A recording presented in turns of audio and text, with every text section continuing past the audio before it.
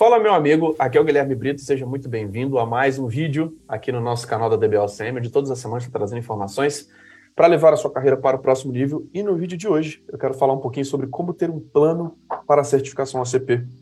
Acho que é uma dúvida muito comum, converso com muitos profissionais de tecnologia todas as semanas, que não tem um plano, que não tem um plano de fato para o seu próximo nível. E muitas vezes uma certificação da OCP pode ser algo bem interessante, tá? Que pode ser algo importante ali para o seu próximo nível profissional. Primeiro, o que é um plano, né? Na minha visão, um plano é algo que você acorda todos os dias focado em executar, tá? Então, se você muitas vezes está no automático, cara, não tem um plano, muito cuidado com isso, tá?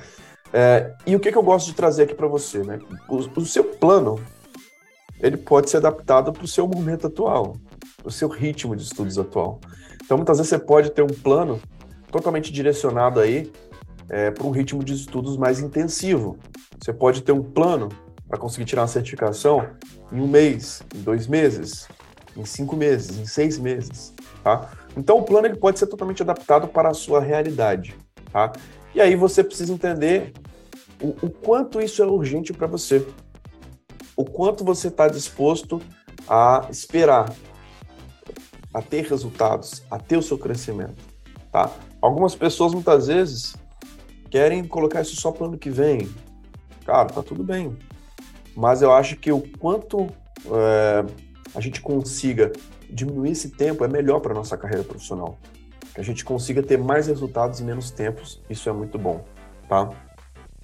Então, esse é um ponto que eu queria trazer para vocês. E aí, eu sempre trago 2 alternativas aí para quem é um aluno da OCP. Um plano de forma mais intensiva, que é de fato estudar no ritmo de uma faculdade, onde você muitas vezes vai ter a possibilidade de estudar de segunda a sexta, das 19 às 23, e ter um estudo mais intenso. Ou você pode ter um plano mais tranquilo, onde você pode estudar 1 horinha por dia. Tá? Então, normalmente eu recomendo essas 2 alternativas para quem faz parte dos nossos programas. Tá? Para quem não faz parte dos nossos programas, acredito que possa gastar um tempo muito maior, tá? Por quê? Muitas vezes você vai ficar buscando informação, vai ficar procurando na documentação, e você pega uma documentação da Oracle, para quem não está acostumado, para quem não tem uma certa intimidade com a documentação da Oracle, você vai ver uma documentação ali de muitas páginas. Você vai ver uma documentação muito grande, você pega uma documentação ali com mais de 1000 páginas, muitas vezes só relacionada a um tópico específico, tá? Então, isso, de fato, atrasa o seu plano.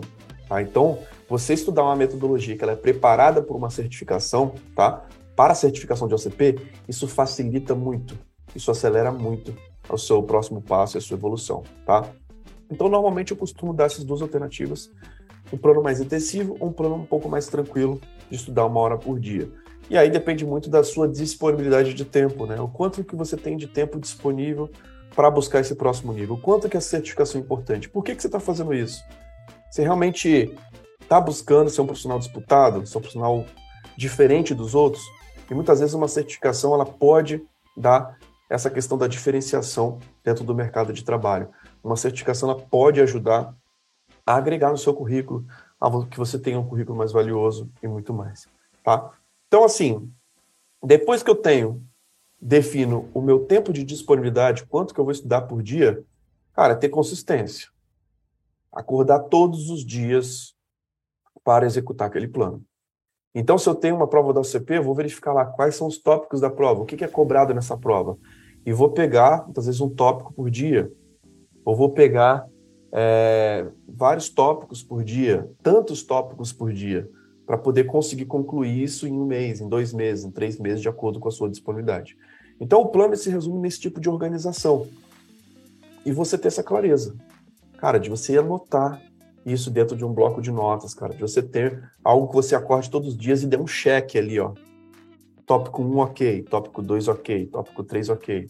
E aí, com isso, você vai ter uma clareza muito grande do seu próximo nível, tá? Então, isso para mim é um plano, cara. E o plano, ele precisa de ter consistência. Não adianta nada você ter um plano e não segui-lo. E muitas vezes olhar para aquele plano ali 1 vez por semana, 1 vez por mês. Não ter a frequência. E, cara, a gente não consegue ser bom em aquilo que a gente faz pouco. Principalmente se você está pensando numa certificação. você tem que ter o hábito de estudar todos os dias. Nem que seja 1 hora por dia, nem que seja o mínimo possível, mas você tem que ter o hábito de estudar todos os dias. Tá? Então a consistência ela é fundamental para que você consiga seguir esse plano. E aí organizar os tópicos da prova, né? Realmente estudar os tópicos da prova, entendendo a parte conceitual, entendendo a teoria e conseguindo também aplicar na prática. Então a gente sempre recomenda que para você estudar para a certificação da OCP, é importante você simular os tópicos da certificação na prática. É importante que você tenha essa habilidade de conseguir já ter feito. Por quê? A certificação ela tem que ser uma consequência daquilo que você sabe. A certificação ela tem que ser simplesmente a cereja do bolo. A certificação tem que ser algo, de fato, que é algo que você sabe fazer e implementar dentro dos projetos, dentro das empresas. Por isso que a DBO sempre traz essa metodologia de projetos reais na prática. Por isso que isso é muito importante.